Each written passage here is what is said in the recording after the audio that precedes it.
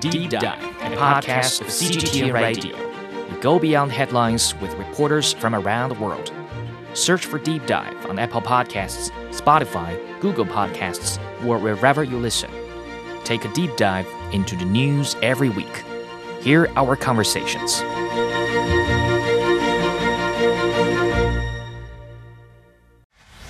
Discussion keeps the world turning. This is Roundtable. Hello, everybody. Welcome to Roundtable, coming to you from Beijing. I'm Heyang. Good to have you along. CPR improves survival from out-of-hospital cardiac arrest, yet CPR rates remain low. Unfortunately for women, stats show fewer females receive the life-saving procedure in public than men, which means women have a lower chance of survival during out-of-hospital cardiac arrest. We take a deep dive in what contributes to the CPR gender gap and how to close that gap. And we share with you what's made us happy this week in Roundtable's Happy Place. For today's program, I'm joined by Yi in the studio and Josh Cotterill on the line. First on today's Roundtable. CPR, or cardiopulmonary resuscitation, is a life-saving technique performed in emergencies such as a heart attack or near drowning. But research shows women are less likely to receive CPR in public than their male counterparts. One reason is bystanders may hesitate or avoid performing CPR on a woman in public for fear of inappropriate touching of that woman. More importantly, most people learn CPR on a flat-chested torso during training processes. So explain to us, what is CPR and how critical is it to perform CPR in cardiac arrest emergencies before we dive into the gender gap? So as you explained, Heyang, I think CPR is mainly a way to save the life of people who is in cardiac arrest. That means somebody's heart is no longer able to pump blood, and the CPR can just help to attempt to restart their heart. And it's very important because cardiac arrest remains a major public health problem globally. And immediate CPR can really double or even triple chances of survival after cardiac arrest. And if we look at specific data about how important CPR is, and we can tell from how prevalent this cardiac arrest problem is. There are more than 356,000 out-of-hospital cardiac arrests annually in the United States, and nearly 90% of them fatal, and that's from the American Heart Association. And in China, the National Center for Cardiovascular Diseases tell us that about 550,000 people die of sudden cardiac arrest in China every year. So that means to learn CPR is vital to save people's life. And as scientists suggest that CPR can really temporarily treat cardiac arrest until more advanced emergency treatment is available to the person experiencing such problem. So it's vital to make every person to learn about how to conduct CPR, because it's not really that complicated and it's fairly quite simple technique that everybody can learn. And it's basically about like chest compressions, right? But you need to really do it in the right way and in the right position. However, as you said, there still remain gender differences in terms of conducting CPR in public. Yes, sadly, there are some sobering statistics on the gender disparity in CPR training and application. Josh, fill us in on the global figures in that aspect.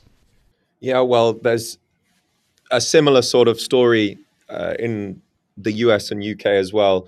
In the US, there's quite a lot of research that's gone into this. I found more research in the US than in the UK, my home country, and some pretty staggering statistics, actually. Again, in the US, more than 350,000 sudden cardiac arrests occur outside a hospital each year. This is according to the American Health Association statistics. And though the vast majority of these actually occur at home, about 90% in adults and 13% in children happen in public. And this is really what we're talking about here, right? We're talking about this occurring in public because, of course, this is the scenario in which another member of the public, a stranger, would be in a position to help. And so these are the statistics, these are the percentiles that we want to be looking at here. Bystander CPR, similarly, as was said, I also found that it can double or triple a person's chance of survival, which is massive, right? So the seriousness of this is plain to see. But women are less likely to get such help. A 2018 study published in Circulation, Cardiovascular Quality and Outcomes in the US found that 45% of men received bystander CPR compared with only 39% of women. And so out of this, they concluded that men had a 23% higher odds of survival rate than women, which is huge, right? Also, there was some research that was presented in the 2021 American Heart Association's Virtual Resuscitation Science Symposium. Shall I say that again quickly? Sure. The American Heart Association's Virtual Resuscitation Science Symposium. And they asked why women are less likely to receive CPR from a bystander than men. And the research suggested that it may be fueled by worries of being accused of sexual assault or doing physical harm to the woman. And these insights are also backed up by another survey from 2 years ago that found of 520 men and women who were asked to rank potential reasons why someone might not want to provide CPR to a woman based on the sex of the rescuer. And the survey found that they may be hesitant because of the same reasons. They said the biggest reasons male rescuers would refrain from giving it was fear of being accused of sexual assault or inappropriate touching, whereas the biggest reason for a female rescuer would be fear of harming the person who needs CPR. Right. And the presence of breasts may confuse a person or cause hesitation. And actually, here I can offer my female perspective on this. And also, I think this sheds light on a general predicament of CPR education in general. That is, even in our organization, there was once a CPR teaching session held. And did I learn much from it? Guilty as charged, not very much, because as it might appear, this is not a hugely complicated procedure, not rocket science, but as an average person to press another stranger's chest in great strength, I'm scared to do that. And as time moves on, you kind of just forget the know-abouts and then the important tips. You kind of just forget. Also, even as a woman, I don't really know how to handle the breast area. And because this has something to do with the mannequin torsos that were used as, educational display and as a simulator, so to speak, I think this is this contributes a lot towards, when people feel hesitant in wanting to help when it is a female victim that we're looking at. So, Li, tell us more about the reasons contributing to this disparity with the aim of helping more people perform CPR on women when needed. Yeah, I think, besides what you and Josh mentioned, like people might fear of touching the chest of a woman who they don't really know, or they might fear that they might just hurt this person, especially when it comes to a female victim, and they can feel that they are more vulnerable to very strong compression. And I think there's also another reason that contributed to this gender disparity is that actually a lot of people don't really know that women can also be vulnerable of cardiac arrest. Especially when you think of cardiac arrest, I would say for a lot of people, at least for me, the first image that pops up in my mind would be an elderly man, in his 50s or 60s.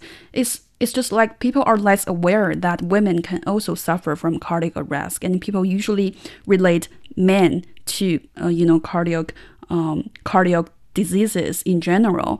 But in fact that, data shows that 1 in 3 women die of heart diseases. And a major part of the problem with women and heart diseases is the recognition, it's detention, and it's the lack of swift intervention. Because as you said, Heyang, people might just hesitate when in need of doing the CPR. However, Also, there's research suggesting that every minute without CPR could just decrease a person's chance of survival by 10%. So that seconds of hesitance could be just vital in terms of you would just save this person or not. So these are all the reasons behind. In the meantime, you mentioned a very important issue, that is during the whole training process of CPR, usually we use male mannequins, which means they are flat-chested. They don't really have breasts, of course. So that would just make people less familiar with conducting CPR on a person with breasts. So that's why we're seeing actions and moves to really promote that general awareness, and especially one organization, they just try to create female mannequins for CPR training. Right. The absence of realistic female patient simulators may bias training for and research into patient care, and then the using of only male simulators will not allow trainees to experience the social differences associated with the care of a female patient. Also, I'd like to highlight one other fact before we get into the female torso simulator, is that a lot of the times people tend to mistakenly think women don't suffer cardiac arrest in the sense that women's heart attack symptoms frequently differ than men's and therefore tend to go without the proper medical attention needed. This is according to the American Heart Association. Some women may appear to have acid influx or the flu when in fact they're experiencing symptoms of heart troubles, and that could lead to an attack.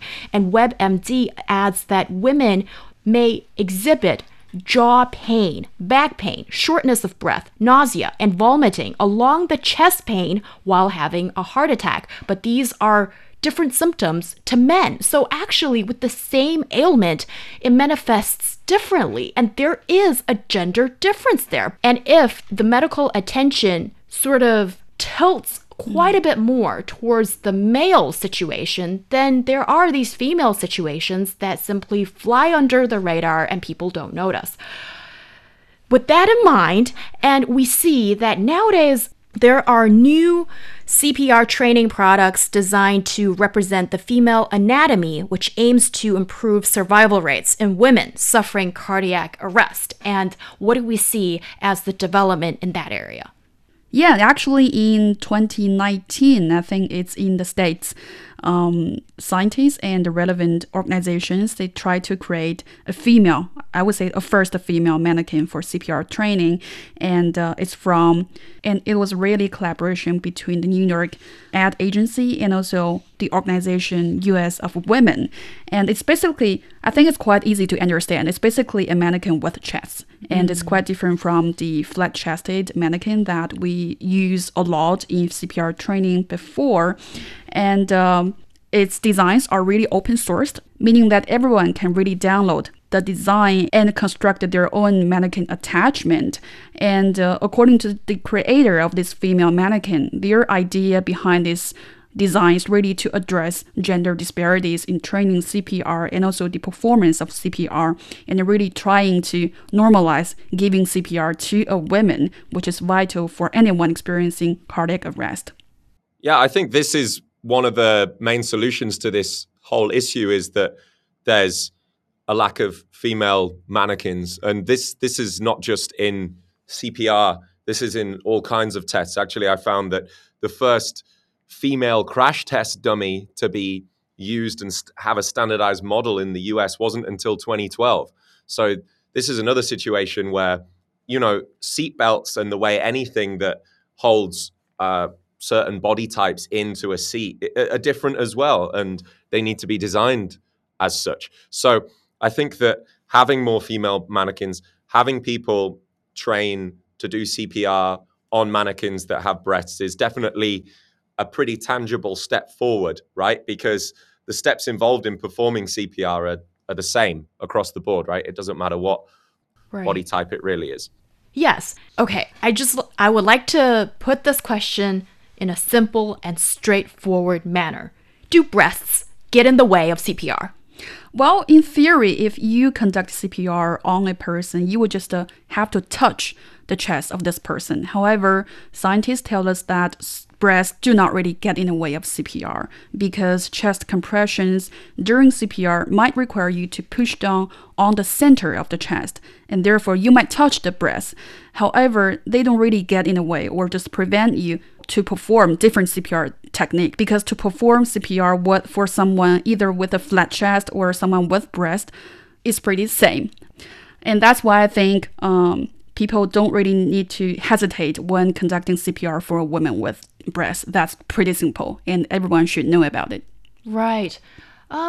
This reminds me of a story a while ago, and I think it's loosely connected to this topic, but I think it might offer new light in the discussion. That is, there's been this discussion about adding more diversity to mannequins and in the fashion world as well. And here we're talking about medical and CPR area. But here, let's say the color of the skin isn't really as much of a difference or maybe that much of a point of discussion. But here, gender is the thing, because gender actually has a different manifestation in medicine by the sound of it in certain aspects. But this was not something that experts in the field used to think about. Gender disparity is real and deserves our attention, but this should not divert our attention to also the pre-existing problem of people generally not knowing how to perform CPR resuscitation procedures. And we have some facts here, and I'd like to check with you guys. What do you see as ways to curb this big issue?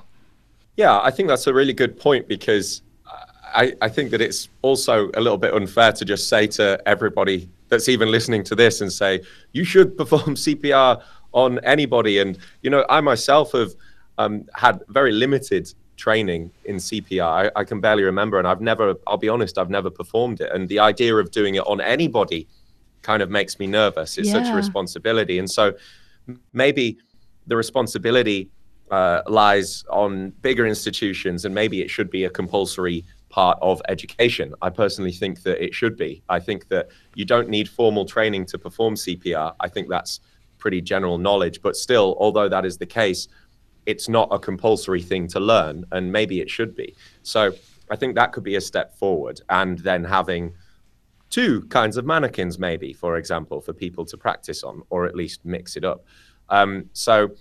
There's definitely some things that I remember and I've read up on before this show. Of course, the first thing you should always do is call the emergency services, right?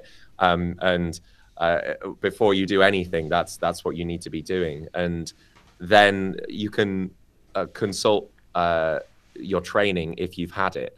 I personally don't even think that I have the authority to give out the instructions on how to do it on this radio station. And I think that's quite telling, actually, of how little so many people know about it. Yeah, and I second that opinion. Like I said earlier on, now when I look back, I've actually received training twice, but I still don't know how to do it in a precise manner, and I'm scared to touch anybody else's body, especially in that life-saving moment. You don't want to mess it up, and also you kind of think about the legal consequences or the ramifications that come with it as well. And I see all these reports on the internet encouraging people to not think too much and when it comes to saving somebody's life. But you have to think about these things. You don't want to accidentally increase the risk of another person's life or death kind of situation. And yeah, what do you think, Li? Yeah, I think many people would just fear that they might just break ribs of this person when conducting CPR, and that's very common anxiety and fear when they need to think about whether or not to give a CPR to this person. But I want to say the worst and the most harmful thing is to do nothing, especially when it comes to cardiac arrest out of hospital, and bystanders' help and bystanders' immediate help is very important.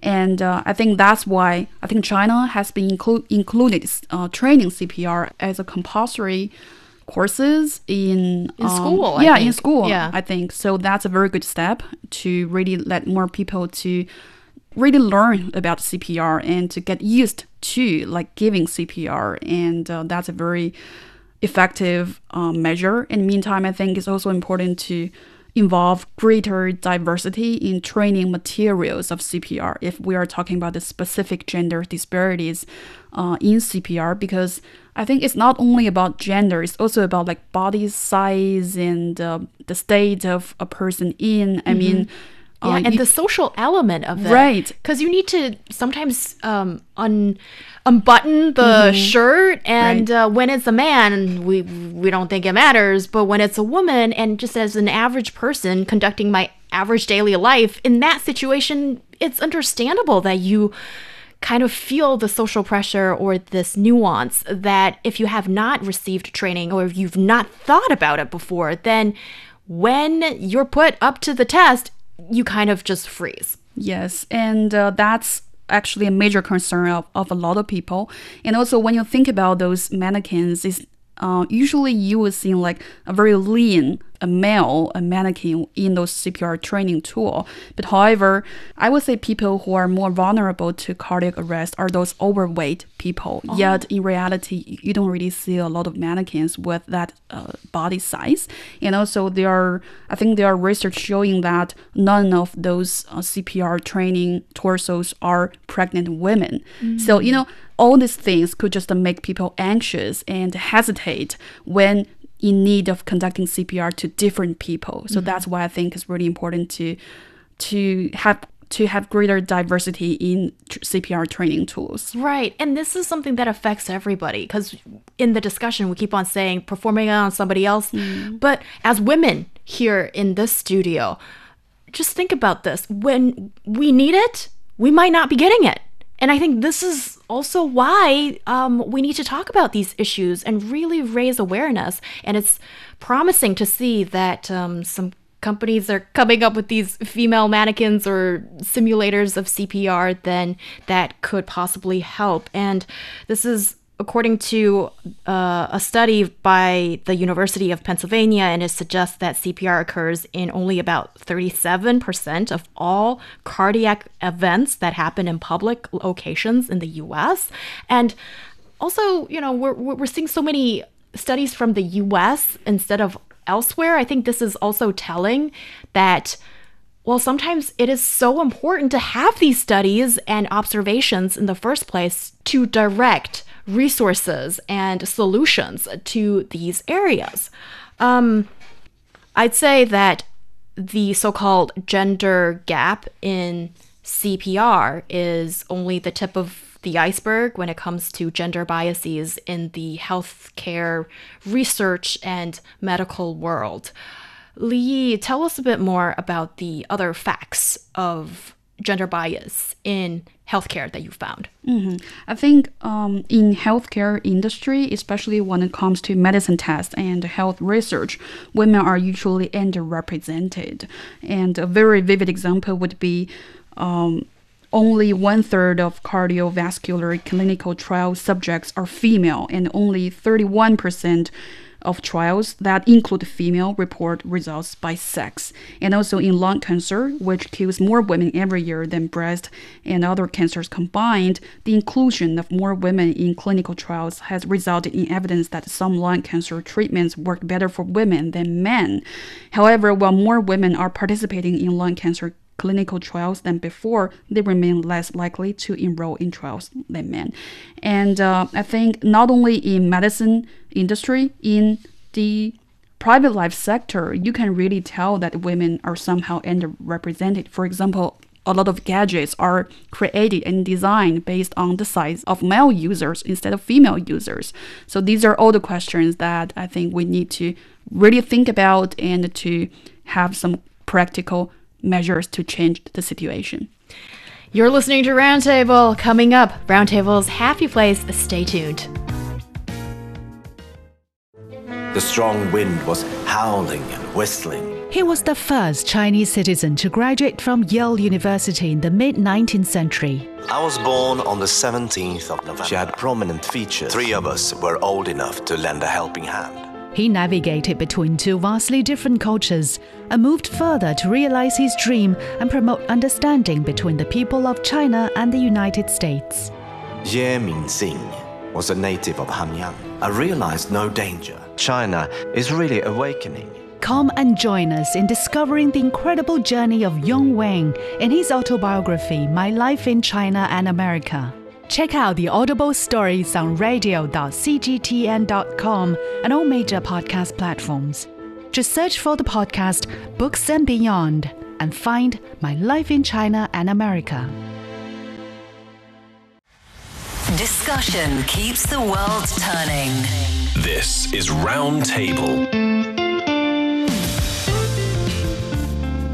You're listening to Roundtable with myself, Heyang. I'm joined by Yi in the studio and Josh Cotterill on the line. Coming up, we share with you what's made us happy this week in our special segment, Roundtable's Happy Place. And AI will be taught in elementary and middle schools in Zhejiang province. While getting students prepared for the future is definitely of good intention, but how should AI be taught in the classroom in an effective manner? If you've never sent us a voice memo, there's no better time than now. Tell us what you think. What's better? Send us your audio questions to ezfmroundtable@foxmail.com. Your questions could be answered in our heart-to-heart segment, and it'd be great to include your name, the province or region you live in, so we know a little bit more about you. Our podcast listeners can find us at Roundtable China on Apple Podcast or the Yunting app. Now on Roundtable, let's move into Roundtable's Happy Place.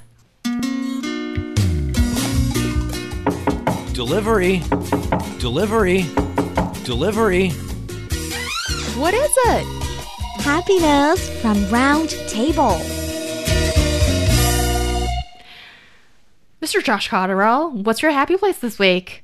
Well, I'm quite a big fan of Haruki Murakami, as a lot of people are. He's one of the most popular writers, I would say, fictional writers of our time. And he's been translated into so many languages, and his popularity in the English-speaking world is it's difficult to really exaggerate.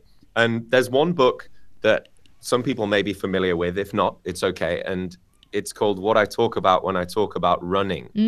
And he is a big advocate of running, obviously. And this is a non-fiction book. He does have a few of those. And I read this book, and it really resonated with me because I've always been in and out of running my whole life. I used to run, I would say, competitively when I was younger. I would do a lot of off-road track running and things like this. And I've always gone in and out of it. But recently I've got back into it. And this book has really re-sparked my enthusiasm for running. And there's a quote from the book that I'd like to read, which is very short. And he says that the thoughts that occur to me while I'm running are like clouds in the sky, clouds of all different sizes. They come and go while the sky remains the same, sky always. The clouds are mere guests in the sky that pass away and vanish, leaving behind the sky. And I think that that's a beautiful metaphor for how thoughts are just thoughts, right? And when you're in that sort of meditative state, which I find myself in when I am running, I'm able to understand my worries, my anxieties, my issues as just things that will pass by. And literally, as you run, you are passing by clouds, hopefully, if it's a nice day, right? And this is my happy place. And I really hope that this is something that I can keep going. And I wonder if any of our listeners also resonate with this, if anybody else is into running or has experienced this happiness as I have. Let us know. Thank you. Oh, well, we're talking about Sun Shang-Chunshu in English, and it's funny that I read his books in Chinese and you read his books in English, and now we're having this discussion in English, and it just made me feel like... That's so cool. Yeah, it just made me feel the world is a smaller place, and it's a good feeling in the current climate. And Yi, what's your happy place? I have to say, I swear I didn't know Josh is going to talk about running, because my happy place is also about exercising. Oh, well, great. Not entirely about exercising, but they're relevant. My happy place that I lost 3 kilos, and it took me about 2 months, and it's not really easy, to be honest, and because it involves a change of your lifestyle, and I've been actually regularly doing exercises like gym workouts, Pilates, hiking, and also running. And I've been trying to improve my eating habits by cooking at home more often. So that's my happy place. I really want to talk about it because I know many people still suffer from huge stress and pressure to lose weight, especially for young girls. And so that's why I really want to share my stories. In fact, I have been trying to lose weight for about 3 years or 4 years. I don't really remember. But until someday I realized that I have never enjoyed the whole process because I didn't really do it in a very healthy and sustainable way. Because in the past, I could use some very extreme weight loss methods, although I didn't really diet, but I do push myself to do as many sports activities, as many exercises as possible, and I can go with a very strict diet plan, and I could be so anxious if I didn't really lose weight in every week. So that was not healthy at all, right? And I think what really matters is that I realized that I have been body shaming myself. I cannot really accept the fact that I gained weight, and I keep just telling myself you're overweight and you have to, try very hard to lose weight. And then someday I feel, of course, I need to stop because that's not healthy and that's not good for my mood and for my body. But I really want to talk about it because I think we talk a lot about body shaming and we know that's not right. But in reality, I think many people can't really help comparing themselves with those so-called perfect body shapes, especially because of the excessive exposure on social media platforms. But the thing is that I think there's no perfect body shape and there's no really ideal body type. And if you want to make your body in a better shape, that's okay. But my point is that don't be too harsh on yourself. And do it in a healthy way with self-compassion so that when you do it, it's for the sake of my health and for a better mood. So that could be just easier to conduct, to insist the whole process. Yeah. And especially when you are trying to lose weight, it's natural that people want to do it very quickly, that people want weight loss happen very quickly. But scientists already tell us that people with gradual and steady weight loss are more likely to keep the weight off. And also achieving health weight loss isn't really about a diet or a program, but really about lifestyle with healthy eating patterns, regular physical activity, and also stress management, because you have to have a good mood to really lose some weight in a healthy way. So if the overall goal seems large, just see it as a journey rather than a final destination, because it will only make you feel much better when you are living a healthy lifestyle. So that's what I want to share for today. Oh, that's great. And I think it's such a great point that you raised, Li Yi, that we talk about body shaming is not good. We need to accept the body positive perception and diversity in different kinds of body shapes, but we often subconsciously body shame ourselves.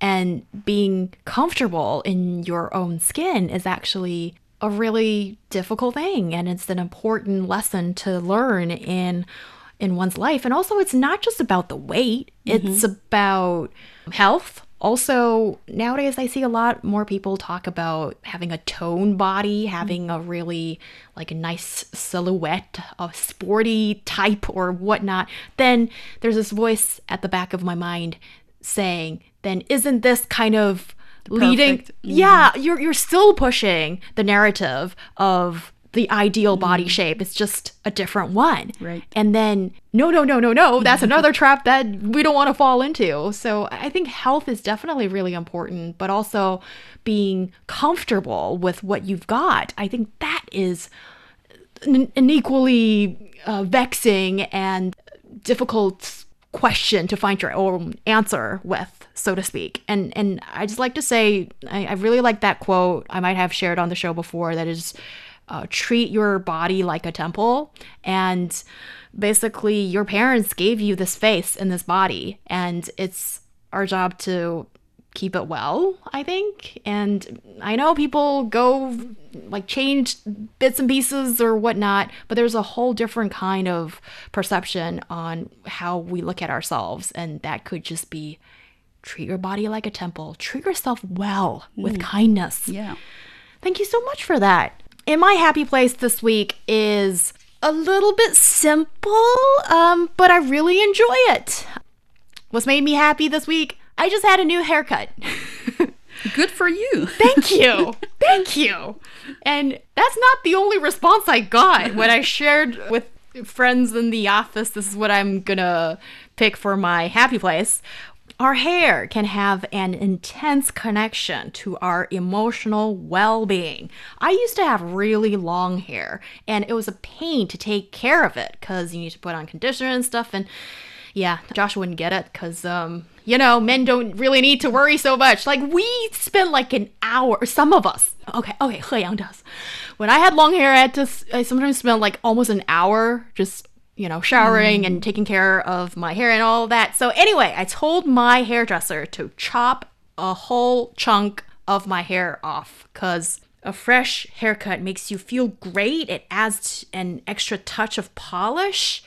And also, I know this is a little bit maybe superstition of some sort, but I really want to just get rid of poor health, COVID, poor fortune of some sort. And I know it doesn't necessarily translate, but it just felt great to get that weight off my head and shoulders. And why do I feel so good? First of all, taking the bull by the horns. I mean, getting this new haircut kind of provides a sense of control. It puts you squarely in the driver's seat and can help you feel that you can influence certain other circumstances in our lives. And in certain situations, a new haircut can be very liberating, providing us with a new version of ourselves and new ways to present ourselves to the world. It's also a boost in confidence. Changing things up with the hairstyle is a great way to boost confidence when you feel good in the new haircut, and your self-esteem is instantly boosted as well. And also, changing one's hairstyle could be a powerful tool in helping redefine or solidify one's identity. Even a simple trim has mental health benefits, and leaving the salon with a fresh cut always gives an oxytocin mood boost, since similar to a massage or chiropractic session, it's a practice of self-care in a way. So if you're looking for a way to amp it up, then nothing can do it quite like a great new haircut from your hairstylist. It's not just a haircut, okay? It's a state of mind, a new start. So I would recommend it to you as well.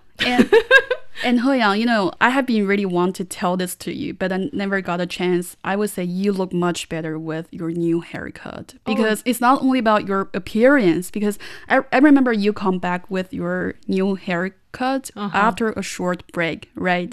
And I can really tell you are with much more confidence and a better mood and more freshness with shorter haircut. Yeah, so it's mainly that I had the chance to rest. Okay. So, on top of everything. So, like giving yourself a bit of time to recuperate, to heal, to rest, and that's really important as well on top of everything. So, well, thank you for that comment. And coming up next, AI will be taught in elementary and middle schools in Zhejiang province. How are educators going to do it properly? We'll talk about this right after the break. Looking for passion? How about fiery debate? Want to hear about current events in China from different perspectives? Then tune in to Roundtable, where East meets West and understanding is the goal. It's the hour of Roundtable with myself, Heyang. I have Yi in the studio and Josh Cotterill on the line.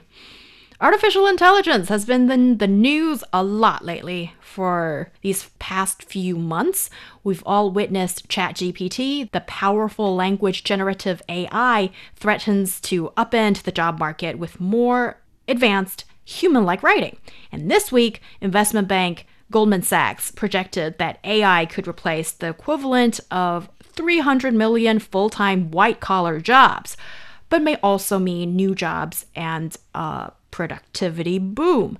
Hopping on the AI bandwagon before it's too late is on the minds of businesses, public entities, and educators alike. In primary and secondary schools of East China's Zhejiang province, artificial intelligence will be incorporated into the compulsory curriculum of math and science. So, Zhejiang province is known for rapid economic development, entrepreneurs, among other things. How is AI being taught or is going to be taught in schools there?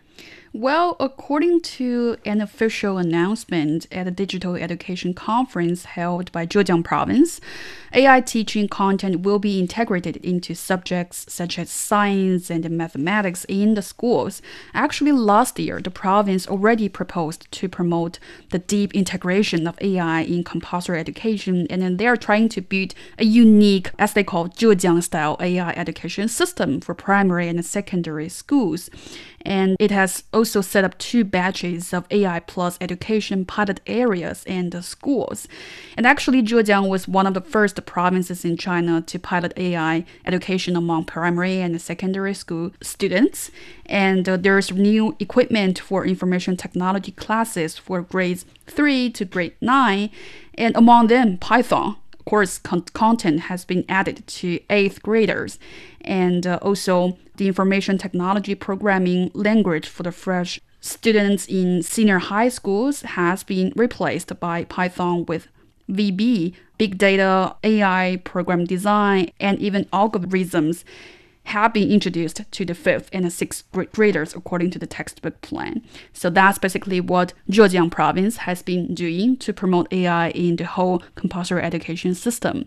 So yeah, students will be or have been learning coding in school, but not all schools are doing this. And Hangzhou City or Wenzhou City, these are all within the jurisdiction of Zhejiang province, and they've all come up with courses to teach students to have a head start with AI. And Josh, do you see a similar trend in the UK? Not as similar as China. China is quite famous around the world for its use of AI in the classrooms and teaching of AI in the classroom. It's actually hit the news quite a lot in the last couple of years in my own country. And the UK education system, AI certainly isn't a compulsory subject yet. It is being taught, and there's definitely a push for it. And I found quite a lot of information about that, but it's definitely not on the same level. And for sure, not the same as Zhejiang, which, as you say, and as I am aware of myself, is definitely quite forward thinking when it comes to things like this. And this is not just in Zhejiang province, but in other places in China, we've seen similar endeavors.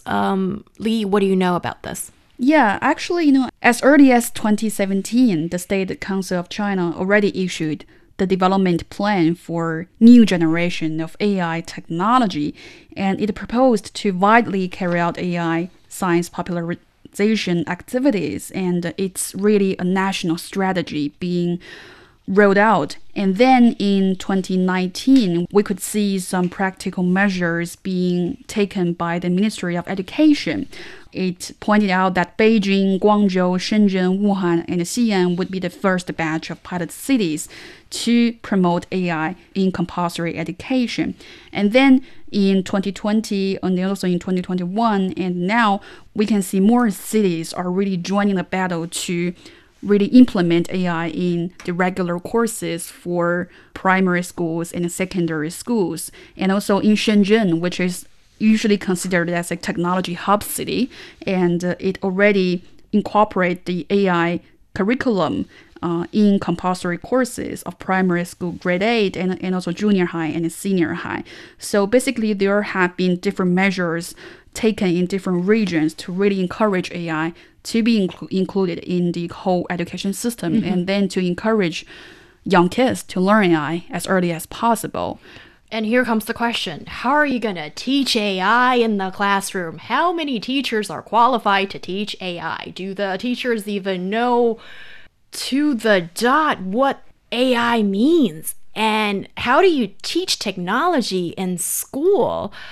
I don't think this should be something that only stays verbally, but I remember back in the day when I was in elementary school and computers became a thing. And for a lot of students born in the 1980s or 1990s, you probably have that memory of having to put on these special shoe covers and go into the computer classroom where all the computers are put, and the teacher gives a lesson on how to use the computers. And we studied the DOS system. How useful was that? So, Josh, I have a question for you here.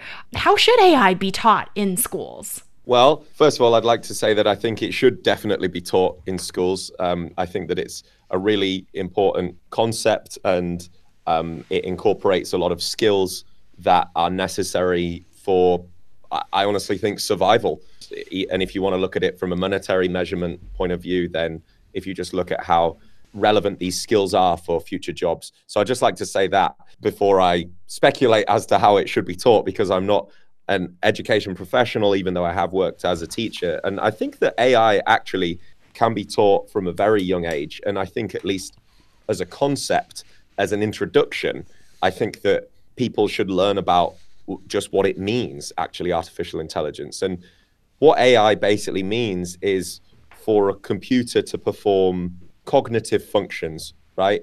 Such as learning, computer learning, the ability, and what does learning actually mean, right? It means to be able to process information, remember it, and then utilize that constantly building knowledge to understand other things. So it's a computer's ability to do that. It's a computer's ability on the back of that to perceive things, and then hopefully to solve problems, hopefully not cause problems, but to solve problems and also to reason with things. And I think even if you're not getting into the nitty-gritty of computer science and data science, these concepts are still understandable, and I think they can be taught quite early on. So I think for me, and I don't have a very technical background, but I have worked with people who work with AI, that's definitely the way that I first approached it. And I think we can start that quite early on, right? Yeah, I think it's important to learn AI because obviously AI is all around us, and whether or not we realize it, I mean, people already use AI in different sectors, like doctors could just use AI to diagnose patients, and you look at those tech companies who have been in the battle to use AI to roll out different products to really win their position in the whole sector. So I think it's quite understandable that schools are trying to incorporate this AI subject to the overall education system. However, we still need to face that we don't really have so many AI special talents nowadays. So that's why you see schools are trying to train their teachers, trying to give their teachers different curriculum and train their education methods in terms of teaching AI to students, because that's very different from regular subjects, right? Because AI might involve computer operation and also software and hardware collaboration. I think it's much more complicated than the original science and technology or computer courses we have in the past decades. So obviously training is needed, and in the meantime, we need to understand that not all teachers are really competent in teaching AI, because we still face regional disparities in China. I mean, in eastern part of the country, we might have better educational resources, and they might be able to provide those trainings to teachers.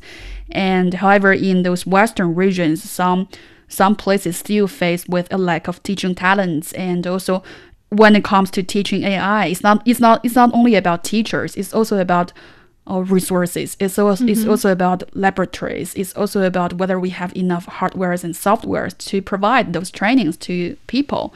So there are so many issues to be solved, I think, if we are going to really promote and popularize AI. Definitely. And there's always a little bit of a skeptic voice, because in our classrooms, there's such heavy emphasis on tests and just memorizing so much material and regurgitating it in tests.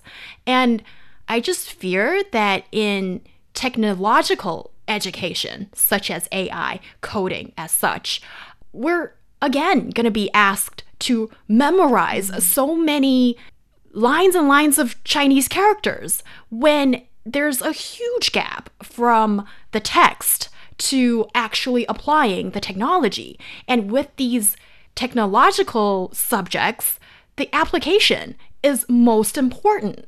So I wonder how it can be taught effectively in classrooms, in public education systems. I think this is definitely a really good start in wanting to disseminate this information to young people, because yes, their tomorrow is going to be immersed by these kind of technological knowledge or AI or whatever is of the subject.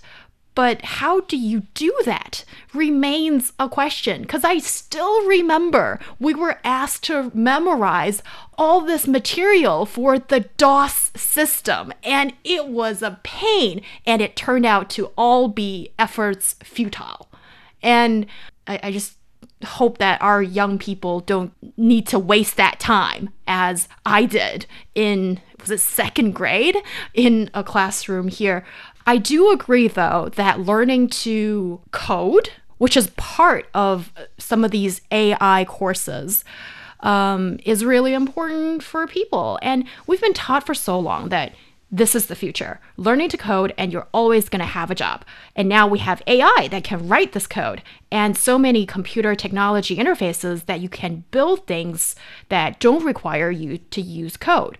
But if coding or this AI stuff is the fundamental language on which all of the building blocks of our new economy and social system to some extent are built, then there may be an intrinsic value of just kind of knowing how it all works.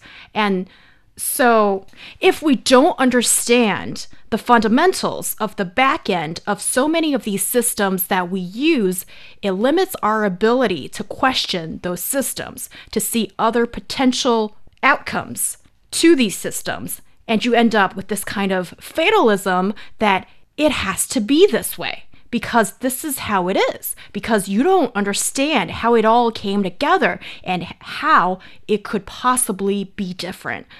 So I just think as we kind of run around like chickens with our head cut off related to all of our adjustments to AI, maybe it's a time to take a minute and really think about what's it going to mean for our society. And that brings us to the end of today's roundtable. Thank you so much for your company. Thank you, Yi and Josh Cotterill, for joining the discussion. I'm Heyang. We'll see you next time.